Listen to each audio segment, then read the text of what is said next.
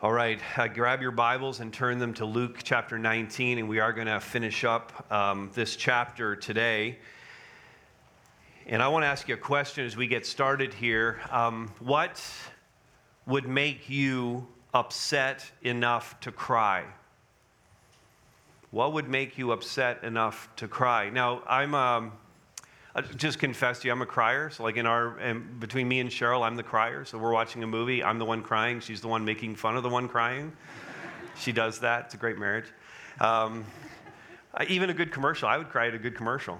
So I'm one of those sensitive-hearted people, and maybe there are other people like that in the room, more emotive in your makeup, and so more things make you cry more often, and that's, again, not a bad thing. There's lots of good reasons, in fact, in life why we might be compelled to weep and be sad, the passing of a loved one, and I know there are some in our church family who have only recently had the departure of a loved one. The loss of a relationship can cause us to cry and be sad. Hearing a friend's a tough medical prognosis and just entering into the pain of that with them and bearing the burden with them, which is such an awesome thing that we do for one another. Or, and this has been true for me at times, just being overwhelmed with life, just the flood of things coming in and the stress of all of that can at times cause tears. But let me ask you this, what about the plight of those who are still in their sin and are without Christ? And we're surrounded by such people. Does their spiritual condition bring tears to your eyes when you think about it? This was exactly the case for Jesus in Luke 19 as he's entering the city of Jerusalem. Verse 41 in this passage says, when he drew near and saw the city, he wept over it. I mean, his heart was broken for the people of this city who would hear his message and reject it. And he knew what the consequences were going to be of all of that. They would reject what he was saying to them, would reject him. And that caused him to weep. And you and I need to ask the same question of ourselves. There's nothing complicated here today. Is my heart broken for those who are without Christ? Let me read the passage. I'll pray for us, and then we'll start working through these verses. This is Luke 19, 41 through to the end of the chapter. And when Jesus, drew near and saw the city, he wept over it, saying, would that you, even you, had known on this day the things that make for peace. But now they are hidden from your eyes. For the days will come upon you when your enemies will set up a barricade around you and surround you and hem you in on every side and tear you down to the ground, you and your children within you. And they will not leave one stone upon another in you, because you did not know the time of your visitation. And he entered the temple and began to drive out those who sold, saying to them, it is written, my house shall be a house of prayer, but you have made it a den of robbers. And he was teaching daily in the temple. The chief priests and the scribes and the principal men of the people were seeking to destroy him, but they did not find anything they could do, for all the people were hanging on his words. Let's pray together. Father, break our hearts as your heart is broken for those who are without Christ and in their sin. Father, fill us with the same love that you have demonstrated to us. You sent your Son, your one and only Son, to give his life in our place. And God, we want to say thank you for that, but help us to demonstrate that same love and to carry out his mission in this world, to tell everyone of the love of Christ, of the saving power of Jesus Christ. Help us to see that in the text today. Father, convict us. Change us into the very likeness of Jesus Christ. I pray in Christ's name. Amen. Amen. All right, there's the question again. Is my heart broken for those who are without Christ? First, because they've rejected him.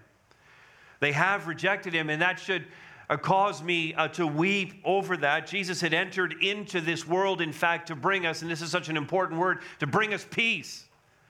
The essential problem that we have, the core issue that we have, is that we are in a severed relationship. Our relationship with God is severed as a result of our sin, and so there is now hostility between us and God. There is no peace, and Jesus is coming offering his peace to us. And he offers that not just to humanity as a broad stroke, as if it's blanket coverage, but listen, it's offered to each individual separately. Will you accept the peace that God is offering and have that severed relationship reconciled? Notice what he says, verse 42, would that you, even you.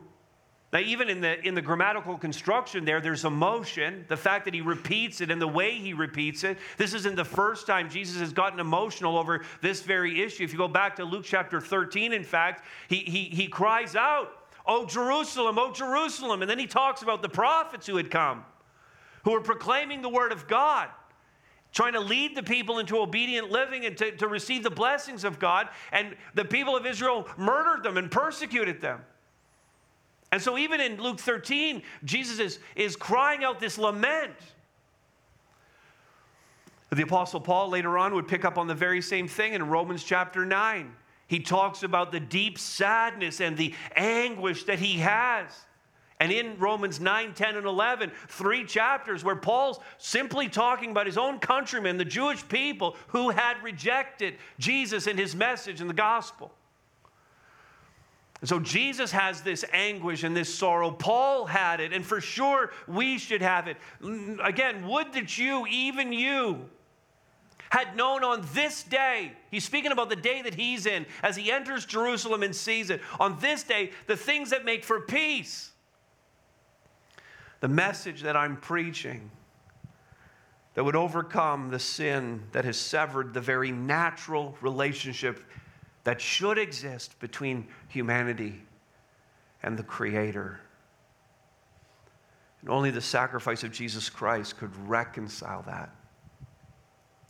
Now, obviously, very few people in Jerusalem believed that at the time, but the reality for us is that very few Canadians believe that. We live in a country where there is a wholesale rejection of the gospel of Jesus Christ. And forget all the controversial things that people put up in front of a conversation about Christ. All the so-called controversial things that we believe. Controversial things about abortion, about euthanasia, about marriage, about sexuality, about the legalization of marijuana, whatever it is. These are all the controversial things that people want to talk about. Those are not the most controversial thing that we believe. The most controversial thing we believe is the thing that we preach every single weekend. It is that people have sinned and are separated from God, and the only way to repair that relationship is through Jesus Christ. That is the most controversial thing we preach. That's the most controversial thing we believe. And that's the core of what people are rejecting. Yeah, that's what the Bible teaches. That's the simple message of the gospel that we proclaim. And therein actually lies the problem for us, because people don't believe in Jesus and they don't respect his authority and they're not accepting his gospel because they don't believe the Bible. In fact, I read a study here that 67% of Canadians still call themselves Christian, in the broad sense of that. And then only 11%, though, would read the Bible even monthly. Now listen, if you're a genuine Christian, you have a hunger for God, you want to read his word, you want to hear it preached, you want to get it open, I would think more than monthly. And yet this is a pretty good indication of where Canadians are at, despite the fact that they're claiming to be Christians, at least 67% of them. The reality is do you even hunger for him at all? And only 11% would be reading the Bible. That's not to say that they're actually saved. It's just that once a month at least they get the Bible open and read it. And that's the challenge that we're facing. And again, it's to say most Canadians, would we agree, most Canadians reject Jesus. They reject his message. And Jesus said to the people in Jerusalem, in the latter part of verse 42 there, you can see it, but now these things, these truths, this gospel, it's hidden from your eyes. You're not even seeing it. You're not entertaining it. You're not thinking about it. They couldn't see the peace that Jesus was offering to them. They rejected it just as the majority of Canadians do today, and we should weep over that. Weep, but not be despondent. Not allow ourselves to slip into defeatism and think, therefore, well, you know what, the cause is lost. I'm just going to throw in the towel. I'm not going to bother. In fact, we should see this mass rejection of Jesus as an impetus for us, as the motivation for us to actually redouble our efforts in this matter of sharing the gospel of Christ. And two key phrases that we use around here, the first one is to go and tell. We need to actually go and tell the gospel to people where they are. And the great thing about the church is that God has placed each one of you in very unique situations so that you can reach people I would never reach, and I can reach people you would never reach. You are strategically placed. Please see this as something God has done. You are strategically placed in your neighborhood, in your workplace, and in your family to reach the people in each of those spheres who do not yet know Him. I can't reach those people, but you can. And when you start to consider that, the number of people who have worshiped here over this weekend and all of those who are actually believers and all of those different spheres, you start to think about the thousands of people that we can reach with the gospel of Jesus Christ. So go to those places where you're going anyway and tell them the gospel and live that out in front of them. That's the go and tell part. The second phrase we use commonly around here is come and see. You're going to have some of those people in your life who are like some crisis comes into their life, or they just come to you someday. Hey, I know you're a believer, and I've been thinking about the Bible lately, and I'm thinking about exploring a little bit more about God. And you have that person in your life. That's the person that you say to them, you know what? Would you come and see what God is doing at our church? Would you come and meet some people that love Jesus? Would you come and experience the worship and hear some teaching? Just come and see. Listen, if we would commit again, redouble our efforts in light of the fact that we live in a world that is increasingly succumbing to the darkness. Would you agree with that? Increasingly succumbing to the darkness. And the great news about that, I know it doesn't sound like great news, the great news about that is the light of Jesus Christ will shine more brightly in the midst of that darkness. We don't have to deal with all the cultural Christianity anymore. We now know there's a very distinct difference between what we proclaim, the peace that Jesus Christ offers, and what the world is offering, which is nothing. There is no solution for the lack of peace that people have in their lives. And so the light shines in the darkness. The soil is rich and ready for the planting of the seeds of the gospel. Go and tell. Come and see. Because they've rejected Him. Is my heart broken for those who are without Christ because they've rejected Him? But not just because they've rejected Him, but also because they're facing devastating consequences as a result. Now, we're going to spend a little bit of extra time on this second point here because there's a lot we need to say. But Jesus knew what was coming. We know what's coming for those who reject Jesus Christ and His gospel. Verse 43, Jesus said this to them, the days will come upon you when your enemies, and He's talking about the Romans because Israel was part of the Roman Empire, had been conquered. The day will come when your enemies will set up a barricade around you and surround you and hem you in on every side and tear you down to the ground, you and your children within you, and they will not leave one stone upon another in you. Now, this is a good description of warfare of the time, siege warfare, where a city, the means by which a city would be taken. If we were to translate this into modern times, Jesus would be saying to people, listen, your enemy's going to come and they're going to carpet bomb your city. And they're going to flatten everything. And they're going to be completely indiscriminate about women and children and civilians, and it won't matter to them. They're going to lay waste to it. That's what Jesus is predicting now for the city of Jerusalem. And 40 years after Jesus spoke, that's exactly what happened. The historical context here in AD 70, the Emperor Titus, the Roman emperor, had finally had enough with the Jewish people and their constant insurrections. Listen, the Jewish people could just never settle under Roman rule. Titus had had enough of it, and he sent the legions in, and they did exactly what Jesus predicted. They tore down the walls, they destroyed the temple, they laid waste to the city. They let the Jews know who was in charge. All of this is recorded in the Jewish historian Josephus' works and in other places. And we might ask the question, so why? Why did Jesus make this prediction, and why did this have to happen? And we get the answer in verse 44, the latter part there. And Jesus just said, because you did not know the time of your visitation. Now, by visitation here, you have to understand what Jesus is saying. He is making a very bold declaration about who he is at this moment. They've been waiting for their visitation. Their prophets had spoken about the visitation. The Word of God had testified to it. And Jesus in this moment is saying very clearly, I am the Messiah. I am the visitation of God in your midst.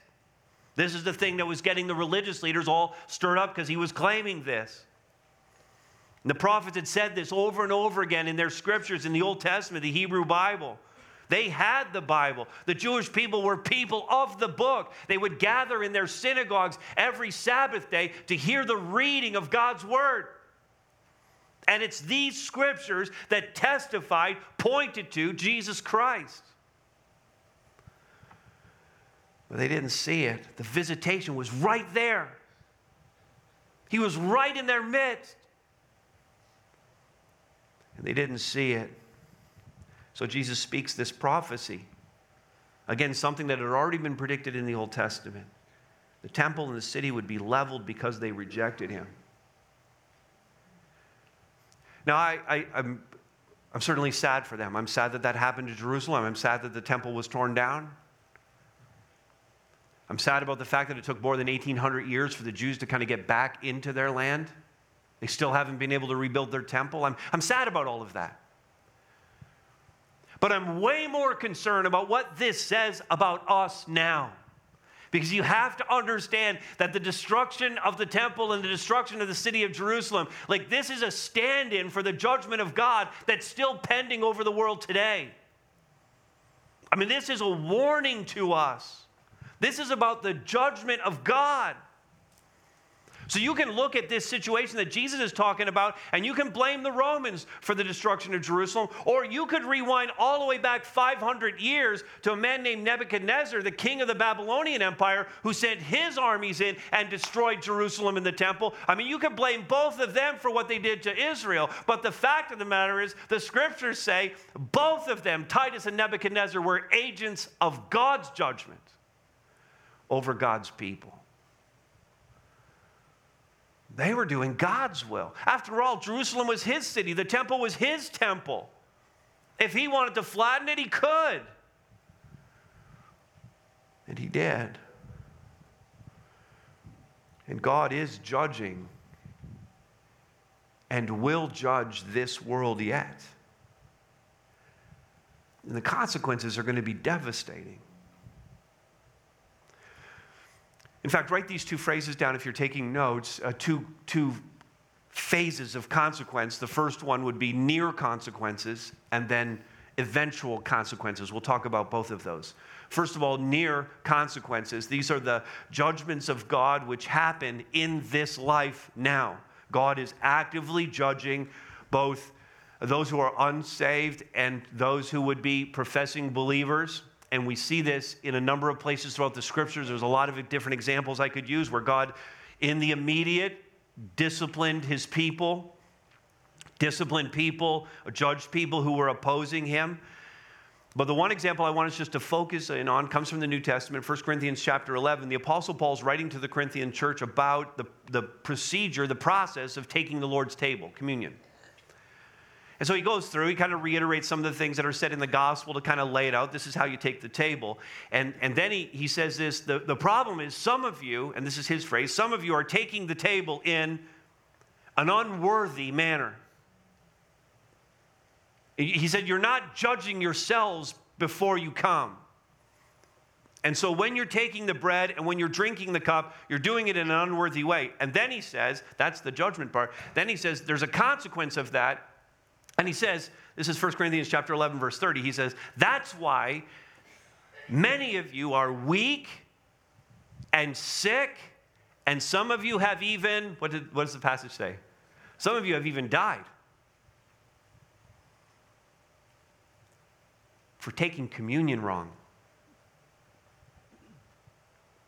That's a near consequence. That's God judging in the immediate. And we test God to our own peril. We push the patience of God and tempt him to judge us. Near consequences. And then eventual consequences. This is the judgment of God after we die or at the coming of Jesus if we're still alive when he comes. Eventual consequences. I think about a verse like Hebrews 10:31. It is a fearful thing to fall into the hands of the living God. I mean, not if you know him. Not if you know him. But if you don't know him, it's a fearful thing to fall into the hands of the living God.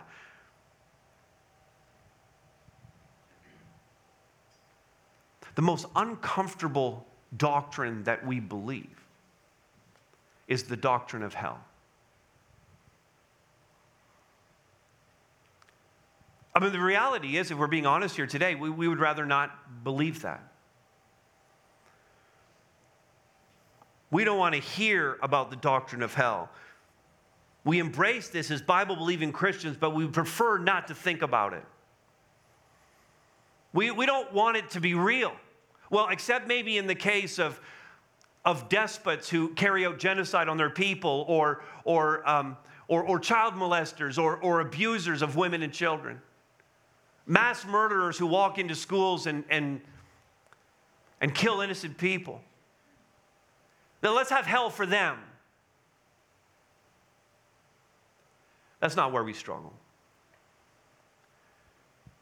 You see, we struggle when it's someone's grandma who lived a really good life and was just so nice to everyone, but just had no time for church and no time for the Bible and no time for Jesus. We really struggle when it's a loved one. Or that friend we knew who was just so morally upstanding. I mean, they ran in every run that you could run around the waterfront, and they raised so much money, and they were so community spirited and minded, and they were just a good person. They had a good marriage. They have great kids. They're model citizens. But he didn't believe in God. We don't want to think about hell when we think about such people. And please hear me when I say all of this. I'm not being flippant about it at all. I have had the unenviable task of doing funerals for family members of mine who did not know the Lord. And it's one thing to have to grapple with it. It's quite another thing to have to stand up in front of your family and walk through that.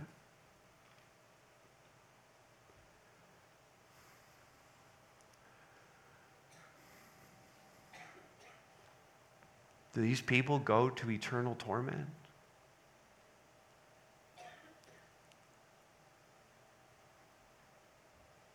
We secretly and not so secretly reinterpret the Bible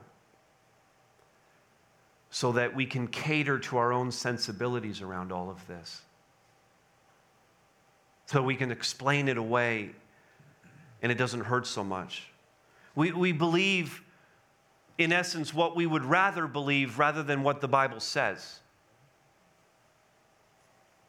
Augustine, this is exactly where he went with this quote.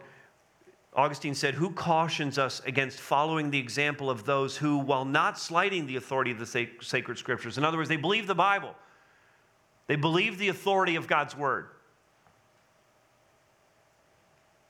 Who cautions us against following the example of those who, while not slighting the authority of the sacred scriptures, nevertheless interpret them wrongly and suppose that what is to happen will not be what the scriptures speak of, but what they themselves would like to happen?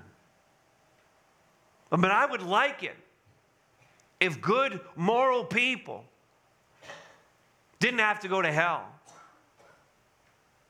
I mean, good moral people according to my standard of that, not God's, of course. I would like it if especially my loved ones who fall into that category not have to go to hell. And the reality is so many Bible teachers today even are just twisting back and forth, trying to figure out how to reinterpret this and teach it in a different way to make it more palatable to us.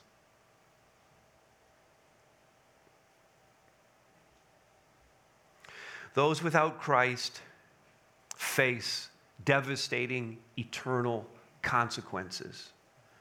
And I will do my job as a preacher right now to please God and maybe not please some people who are even here in this room right now. I will do my job as a preacher to tell you what the Bible actually says about the devastating consequences of rejecting Christ. I will give you the Bible's description of hell in 6 passages. First of all, it is soul destruction. The destruction of the body is one thing. Lots of people can hurt the body. But the soul is the eternal part of who we are. That's the part that truly matters. Soul destruction, Matthew 10:28, Jesus said, "Do not fear those who kill the body but cannot kill the soul. Rather fear him, God, who can destroy both soul and body in hell." Hell is also an unquenchable fire. Matthew 13:41-42, "The Son of Man will send his angels, and they will gather out of his kingdom all causes of sin and all lawbreakers, and throw them into the fiery furnace. In that place there will be weeping and gnashing of teeth." Hell is also forever torment. Revelation 14:11, "And the smoke of their torment goes up forever and ever, and they have no rest, day or night, these worshipers of the beast and its image, and whoever receives the mark of its name." Are you hearing these? The devastating consequences of rejecting Jesus Christ. We as believers need to hear this, because even though we are not in peril of hellfire as followers of Jesus Christ, we need to hear this so that we will weep for those who are headed there. So that we will be motivated to be on mission, sensing the urgency of telling everyone who's in our sphere of influence about Jesus Christ. Hell is also devoid of God. 2 Thessalonians 1:8-9, "In flaming fire, inflicting vengeance on those who do not know God, on those who do not obey the gospel of our Lord Jesus Christ. They will suffer the punishment," listen, "of eternal destruction away from the presence of the Lord and from the glory of his might." Every unbeliever in the world today, whether they hate Jesus, reject him, are ambivalent toward him, it doesn't matter. They're still receiving the blessings of God. You can hate God in this world and still receive blessing from him. The goodness of God in this world. He's made the world. It's an awesome place to live. An unbeliever and believer alike get to enjoy that. But you take God out of the picture. No more grace, no more mercy, no more goodness, no more blessing. The absence of God is hell.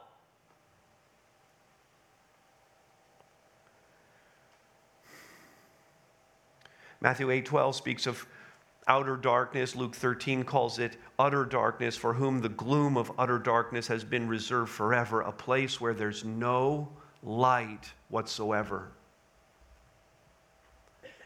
And finally, it is eternal punishment. Matthew 25:46, "And these will go away into eternal punishment, but the righteous," here's the hope, "but the righteous into eternal life." These are the devastating consequences of rejecting Christ. Now listen, this message is obviously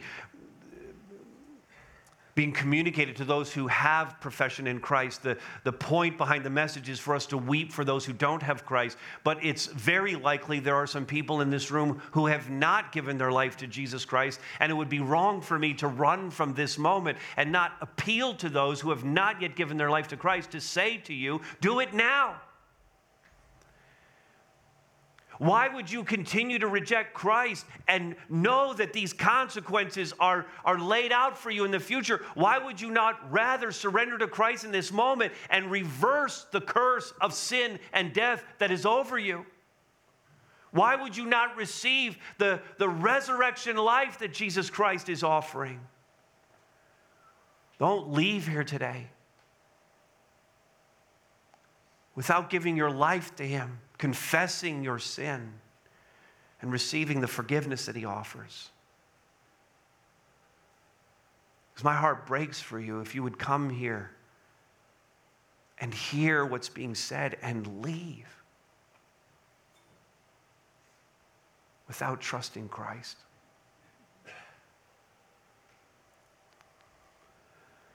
Here's a third. Is my heart broken because their teachers are leading them astray?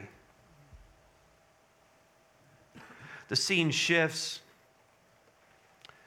In verse 45, he entered the temple. He began to drive out those who sold, saying to them, "It is written, my house shall be a house of prayer, but you have made it a den of robbers." This is the shortest account of this cleansing of the temple narrative. Luke gives way fewer details than the other Gospels, and he's really just trying to drive at one single point here. And this was more than just, they had set up booths to sell things. They had set up booths to sell things, to exchange money, but they were extorting the people that were coming to worship. So in addition to taking up space that should have been used for prayer, especially for the Gentiles, they were extorting people. And the religious leaders, and this is the point that Luke is trying to make, the religious leaders who were actually charged with overseeing the temple and helping people get into a relationship with God, approaching God, those people had allowed this to happen, and in all likelihood were receiving kickbacks as a result. The whole thing was a scam to steal money. That's why he calls it the temple had become a den of robbers, because robbers were in there taking things away from God's people.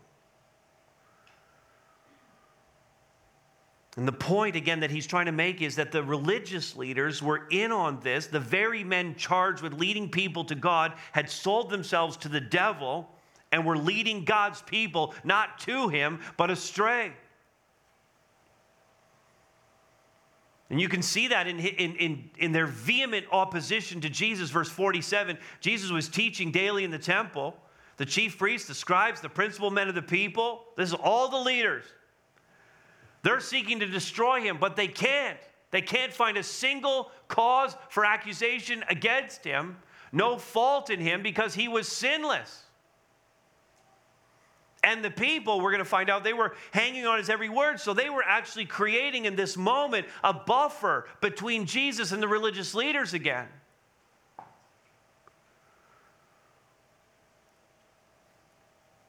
They didn't find anything they could do, because Jesus was without fault or sin. And He stood in such sharp contrast to these religious leaders. Ezekiel 34, again, if you're taking notes, write down this reference. Ezekiel 34, I would love to be able to spend some time in this passage, but there's like an extensive section there where God's talking about His leaders, what He calls His shepherds. So literally, it's the same word, the pastors of His people. And they had failed back then to shepherd God's people properly, to teach them the Word of God, to live in the right way. They had been about themselves. And in that passage in Ezekiel 34, God actually gets to the end and He calls the pastors of God's people, He calls them His enemies. That's rough.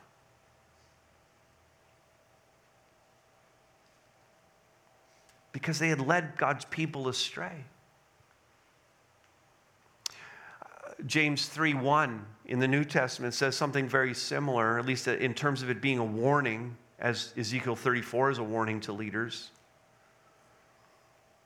Not many of you should become teachers, my brothers, for you know that we who teach will be judged with greater strictness. Is it okay to say that I don't like certain verses of the Bible? Is it okay to say that? I mean, this is a verse, whenever it comes to mind, or I see it in an article, or I'm reading through James, and I come to it, I go, oh, I need to find a new job. Because like I'm thinking, like we know as believers, we're not going to that judgment of the living and the dead. We skip that one because we have Jesus Christ. But we are going to be judged according to our works, the judgment seat of Christ. And I'm just thinking that judgment on its face is going to be hard enough. Don't you think that? Any judgment before God, I just feel like that's going to be hard enough. I don't need a stricter judgment. You know what I'm saying? I don't need that to be amped up in any way.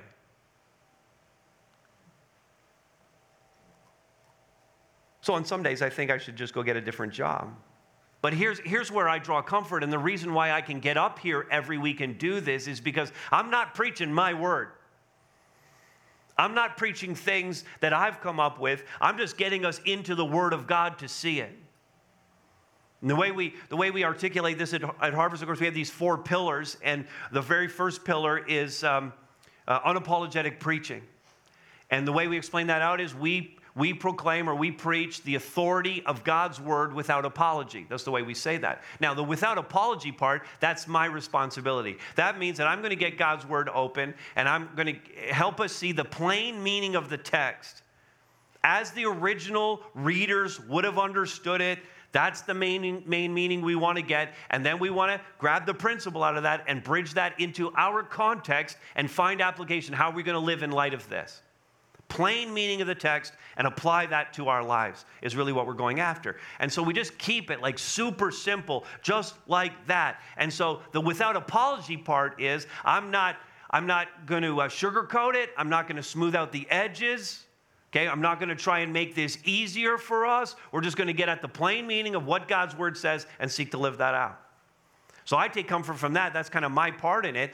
The first part of that, we proclaim the authority of God's word. Please understand, I'm preaching unapologetically, but I'm not preaching authoritatively. The authority is not in the preacher. It's never in the preacher.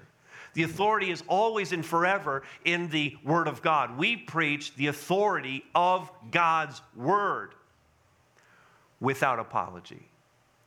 And when we do that, then I feel like if I'm just faithful to that, then I can withstand the stricter judgment. You know what I'm saying? I can withstand that now because I'm just seeking to be faithful to this and let the authority of this speak to us.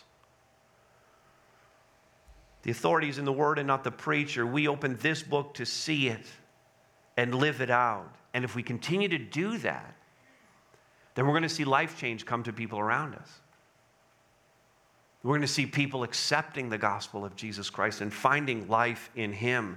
And so this is about teachers leading people astray, and we're seeking to just get at the plain meaning of the truth and not do that. But so many preachers and teachers today are leading people astray. So many have simply made up their own religion and written their own scriptures or found some philosophy that's interesting to them and coupled that with some religious observance from over here and just kind of melded it all together in some designer religion. So many deviations from the truth of this word. So many preachers who are conforming to the culture rather than speaking into it. Not every building that has church on it is proclaiming the truth. Not every person who calls themselves a pastor is a servant of God. We need to be discerning. Parents, you need to teach your children the principles of God's word yourself and not lead them astray. It should be a fearful thing for parents to even send their kids into high schools and to colleges and universities where teachers stand up in front of them and just say whatever they want to. I was thinking of this, and this is so interesting to me. And leading our young people, our children, our adult children away from Christ. We should weep for that. And then stand up and proclaim the glorious gospel of salvation through Jesus Christ. Amen? We should do that. Finally, is my heart broken for those who are without Christ, because so many are captivated by all of this but not committed to it. Verse 48 ends this way: all the people were hanging on his words. They were interested in what he was saying, but not invested. The people, again, were buffering him from the religious leaders, because those religious leaders, verse 47, were seeking to destroy him. But these same people who at that point were standing between the religious leaders and Jesus, in a few days' time, those same people would just become so very fickle and would actually abandon Jesus. They would walk away from him. They would reject his teaching. Some of them would even stand in the crowds and would call for his crucifixion. Crucify him, they would call out. Where were the crowds when he was finally led away to his death? They were gone. At that point, nobody was captivated by him because they were never committed to him.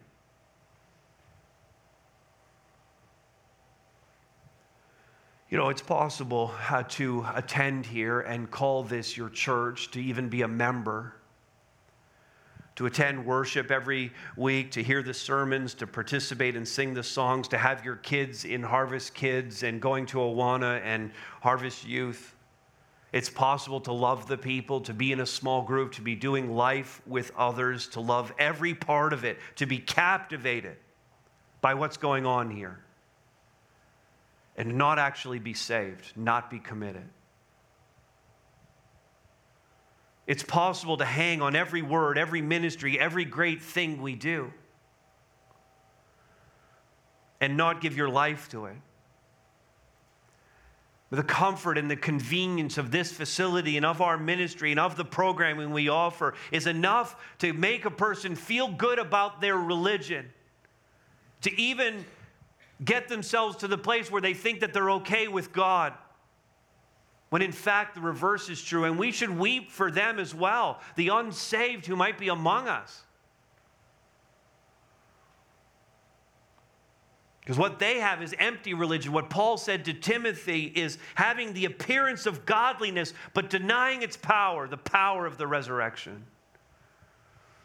We should weep for them, because being captivated is not enough. We need to be committed to the extent that we too are crucified with Christ, and we too have experienced the power of his resurrection in our own life.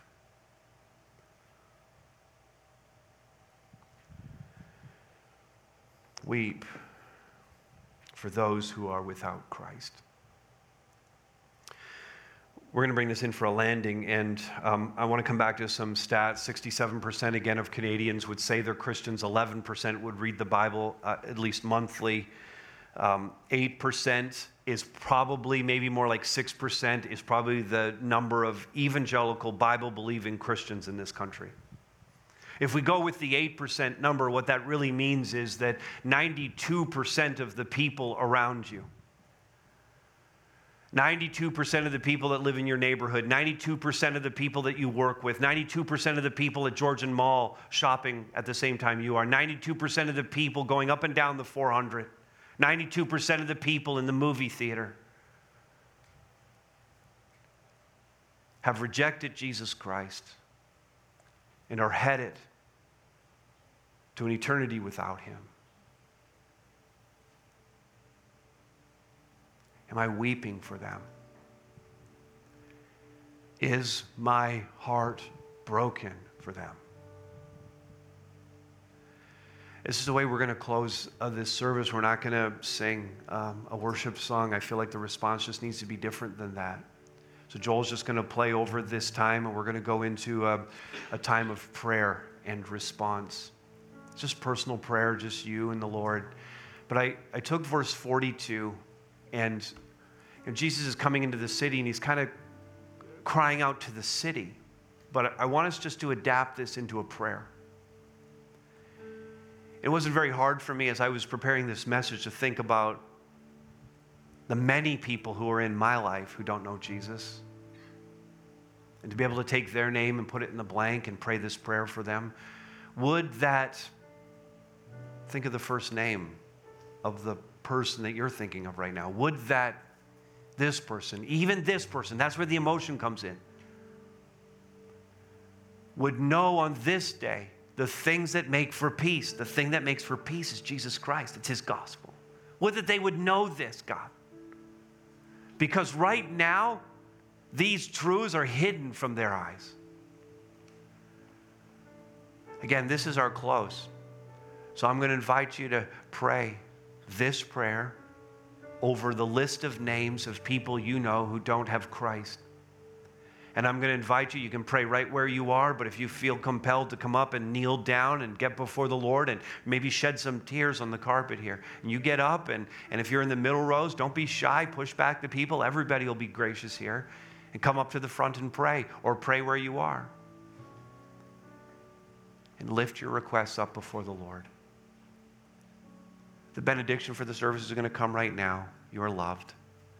But let's pray and let's respond. And when you have prayed and brought those names before the Lord, you can just quietly slip out. We're going to leave this as a place of prayer and response to the Lord. And so you come and pray and respond to him right now.